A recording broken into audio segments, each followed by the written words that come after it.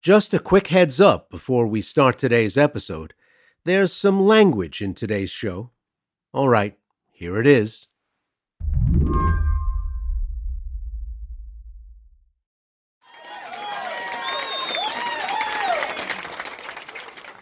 It's primary night in Rome, Georgia, and for an experienced political reporter, Greg Bluestein, victory parties are an obligatory stop in any race he covers. I've covered Georgia politics for about 20 years now in some form or fashion, and plenty of candidate victory parties for winners and losers. The race, a Republican runoff. The favorite, Marjorie Taylor Greene, has just won, and he's at her party. So I just kind of walked right in there and sat, and I knew some people, so nodded at them and sat in the back and started a very cramped hotel room. I think I was a hotel conference room. I think I was the only one wearing a mask. But I started kind of live tweeting what she was saying. Bluestein of the Atlanta Journal-Constitution quickly realized this wasn't the boilerplate victory speech, thanking your opponent for a tough race, now let's all unify and win in November kind of thing. There was no water under the bridge moment here. There was no conciliatory, hey, let's all make up. This was like a napalm bomb that went off in Rome, Georgia. It was nothing but just more animosity. They are terrified because I'm going to be their worst nightmare. Woo! She had some very, very controversial remarks, including calling House Speaker Nancy Pelosi, saying she wants to kick that bitch out of Congress. I just want to say to Nancy Pelosi, she's a hypocrite, she's an anti-American, and we're going to kick that bitch out of Congress.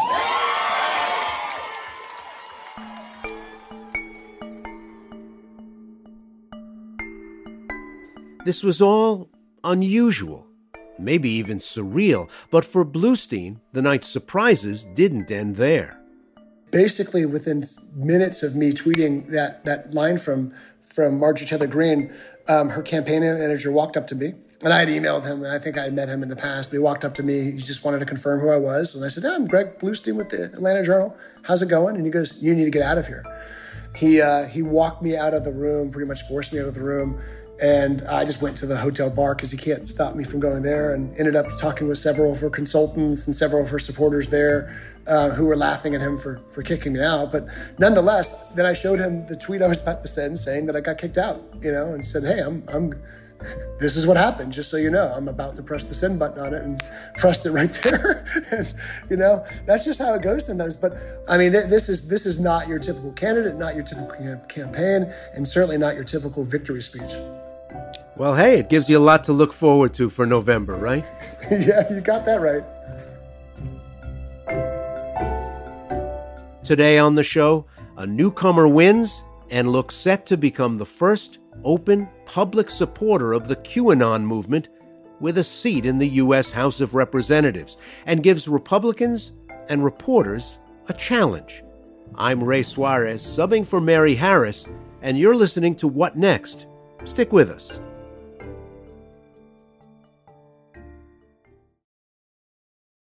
This episode is brought to you by Discover. When it comes to your finances, Discover wants you to know they are the credit card that is always there for you. With 24/7 U.S.-based live customer service, everyone has the option to talk to a real person anytime, day or night. Yep, that means no more waiting for, quote, normal business hours just to get a hold of someone. We are talking real service from real people whenever you need it. Get the customer service you deserve with Discover. Limitations apply. See terms at discover.com/creditcard. Let's talk a little bit about Q itself. I'm sure listeners get bits and pieces and snatches. Maybe they see fragments of it on social media. But this is, even as conspiracy theories go, this is a fairly novel set of propositions about the world. Fair to say? Fair to say that, for sure. It involves a claim, an overall claim, I think I could say, that there's a deep state conspiracy to either hobble President Trump or get him out of office, to undermine his every action. But it also involves lots of code words on social media. It involves really, in some ways, a sense of an ideology, an ideological belief that you can never trust government, no matter who's in charge.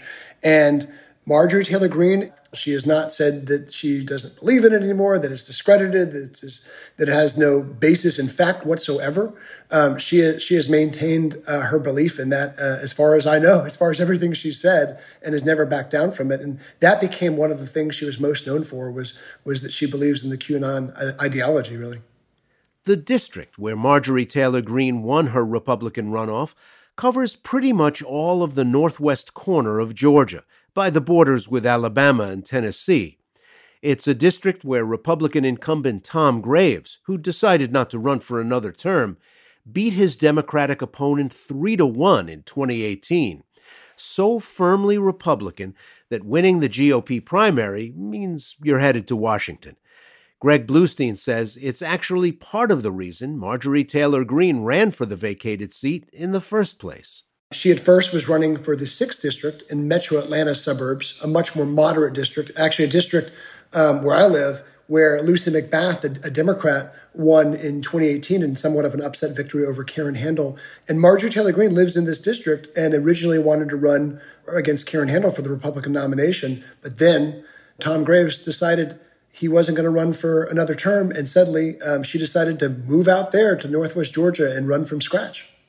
Greg talked with Marjorie Taylor Greene back in December, just as she was switching from one race to the other.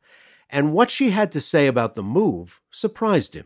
One of the reasons she was switching races to move to the 14th district was because she started getting calls from some of the most conservative members in the House, the House Freedom Caucus. It was Mark Meadows' wife, Debbie Meadows, Jim Jordan, Annie Biggs, these congressmen who represent sort of the conservative, the far-right conservative flank in the U.S. Capitol, were all urging her to run in the 14th. And there's two reasons why. Really, one is because they wanted someone who had sympathetic views in Congress to join them.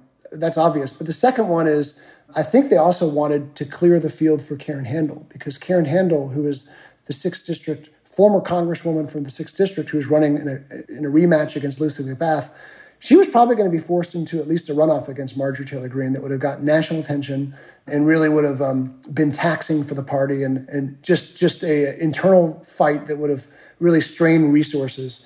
And so I think they wanted to clear the field from her for Karen Handel. No one's ever said that, but that seems like a plausible secondary reason for getting Marjorie Taylor Greene to switch to the 14th.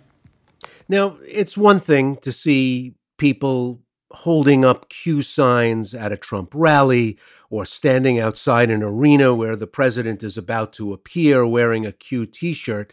It's another thing trying to think through what it would be like to have a Q believer as a member of Congress. Has the institutional party had much to say about her one way or the other? Yeah, they didn't in the first round. Now, in Georgia, you have to have 50% plus one. You have to have a majority of the vote in order to win an election or a primary to get your party's nomination. So in the first round, she really took advantage of the fact that there was no presumptive heir. There was no presumptive frontrunner in this race. There was about a half dozen politicians, all got in, all had their own bases, all had deep roots in the community for the most part, except for her. But she had a big advantage, a couple. She had already had a campaign apparatus, and she pumped about $1 million of her own money into the campaign, which in Metro Atlanta might not go far, but man, in Northwest Georgia, where there's much smaller media markets, and you can just blanket the airwaves with radio ads, and you can just stuff mailboxes with flyers, it went a long way. So in the first round, she got about 40% of the vote, ended up the frontrunner. And Dr. John Cowan, a neurosurgeon from Rome, who was framed himself as equally conservative, but just not as, in his words, an embarrassment to the district, came in second with about half that, 20%. So after the runoff field was set, you had many Georgia politicians stay on the sidelines. That includes Senator David Perdue. That includes Governor Brian Kemp. That includes Senator Kelly Loeffler and Doug Collins, who were rivals in the Republican special election. And that kind of cleared the way for her to be on the cusp of Congress right now. So to be really crystal clear about what that means, we have a politician running in a district where if you win the Republican primary, you're pretty much the presumptive winner in November under normal circumstances. You got it. We have a first-time candidate who has hinted that the 2017 Las Vegas massacre was orchestrated. who has described black people as slaves to the Democratic Party in Georgia. And the big names in Georgia Republican politics hedged their bets, covered themselves, but none of them said, I want to be 500 miles away from this woman. Yeah, pretty much. I mean, I would say one caveat is that several did endorse Cowan or did condemn her remarks, but didn't do much more than that. Didn't actively, vocally go out there and fight for Dr. Cowan to win this race. Because as I mentioned, I think you're right. I mean, hedging the bets is a good frame of it. I mean, they figured that she was going to be the runaway winner, and she was by 20 points. And Democrats did what I expected them to do within minutes of Marjorie Taylor Greene winning the nomination, and that was painting her as the new face of the Republican Party in Georgia. That she's now, someone who they're going to aggressively seek to tie other Republican candidates to. In the recent past, you've had in the southwest side of Chicago and the southwest suburbs a candidate named Arthur Jones, who inexplicably won the Republican primary for Congressman Bill Lipinski's seat. And he was a former head of a regional Nazi party, the former head and in league with the Ku Klux Klan, such as it was in that part of the country. The Republican Party froze him out, completely distanced themselves from him. There is a senatorial candidate in Oregon running against Senator Jeff Merkley, the Democratic incumbent. And on the night of her primary victory, she tweeted out, "Where we go one, we go all. I stand with President Trump. I stand with Q and the team." But nobody thinks she's going to win. So perhaps the Republican Party of Oregon doesn't quite have a PR problem there. Marjorie Taylor Greene seems vocal, unapologetic, unabashed, and rich, which is, if you're trying to do the math on this one, if you're a Georgia Republican, would seem to be rather inconvenient, no? Yeah, and that's exactly why you saw the reaction from Republicans in the 24 hours or so after she won the nomination. Some stayed quiet, like Governor Kemp, like Senator Perdue. Others went to congratulate her immediately. And that includes Senator Kelly Loeffler and Congressman Doug Collins from the neighboring 9th District of Georgia, another very deeply conservative district. And I think they felt they had to. They said they called her an outsider who would represent Georgia's interest in the best way. And I think one of the reasons why they felt they had to is President Trump himself tweeted that she was a future Republican star. So going against her at this point, being a Republican who said that they didn't want her to join the House caucus, that they don't want her to be seated, whatever they might say, means going directly against President Trump, who in many polls at least still remains the most popular figure among Republicans in the Republican Party, here in Georgia at least. So it puts them in a very tough bind, but privately. And I've talked to many of them privately. They don't want anything to do with her. This brings to mind another elected official from Georgia, coincidentally, a woman named Cynthia McKinney, who was a member of Congress in the early years of this young century. She was a Democrat, and she also had what I think, in the view of Georgia Democrats, would have been considered some fairly inconvenient beliefs, difficult to defend, difficult to ally with. And, her time came and went. She lost her seat. Life moved on, and not that much happened. Is Marjorie Taylor Greene just a Republican Cynthia McKinney? She could be. I mean, there's definitely parallels because Republicans did their very best to try to tie Cynthia McKinney to every statewide Democrat running. So you certainly saw that in the reverse happen when Cynthia McKinney was in Congress in the 2000s, and you saw a lot of institutional effort going from Democrats to try to oust her from that seat. So yeah, there's a chance that she's a brief flicker and that she fades away. But look, there's also a chance that she takes this and tries to run for statewide office or leverages this for more power in the party and really becomes a main Republican player, not just a fringe player, but a big force in Republican politics in Georgia. And she is her views and her belief in conspiracy theories notwithstanding, she is a magnetic speaker. You can see why people are drawn to her. She makes all sorts of accusations that are unfounded and have no basis in fact whatsoever, but they appeal to voters because they're so out there.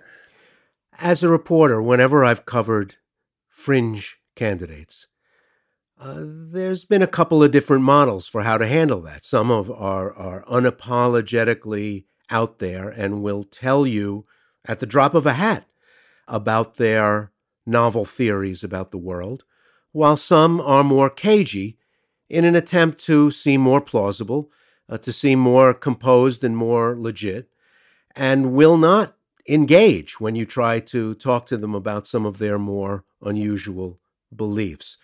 If you called Marjorie Taylor Greene's press person and said, I'd like to come over, sit and talk with her for a while to get an understanding of what this is all about, what she believes, would they play?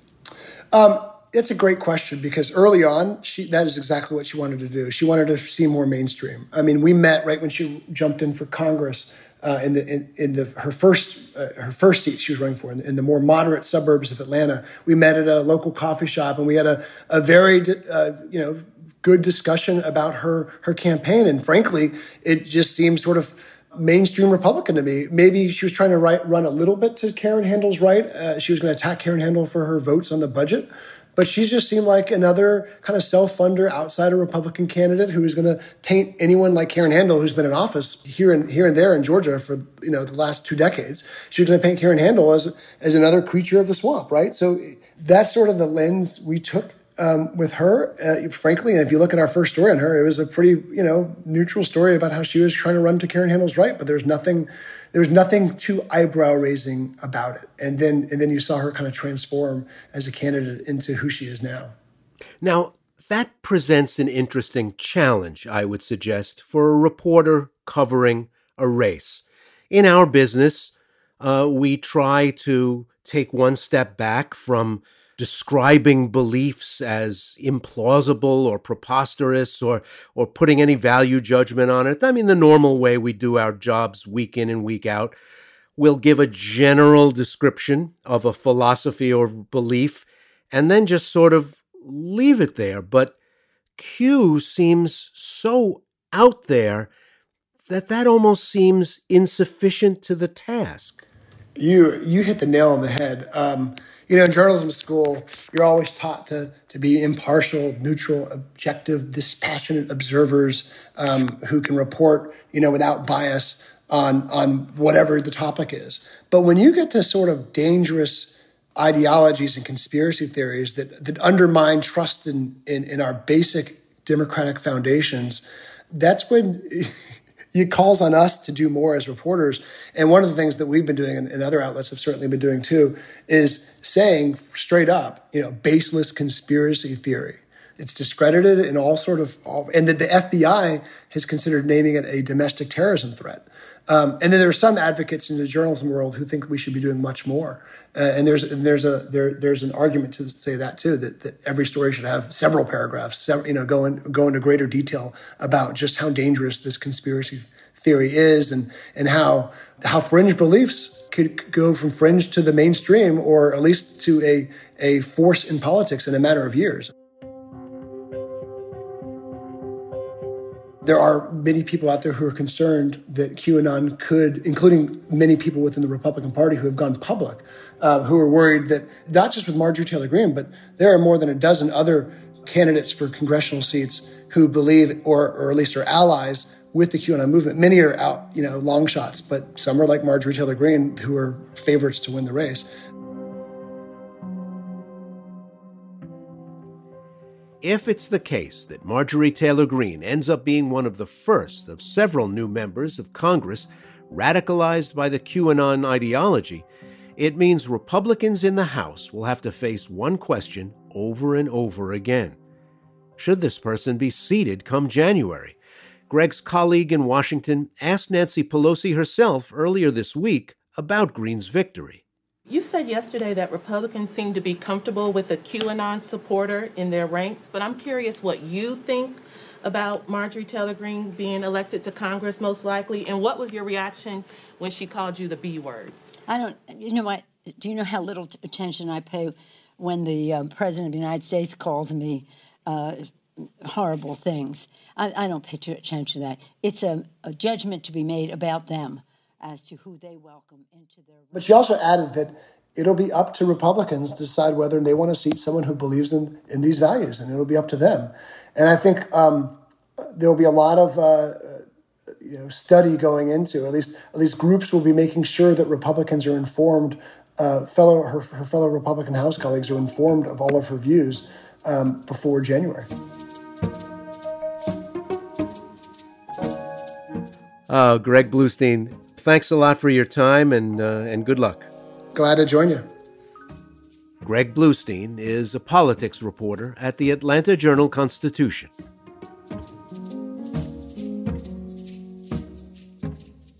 And that's the show. What Next is produced by Mary Wilson, Danielle Hewitt, and Jason DeLeon, with help from Daniel Avis. Let me know what you're thinking of these guest-hosted episodes. I'm on Twitter @RaySuarezNews. Back tomorrow with more What Next?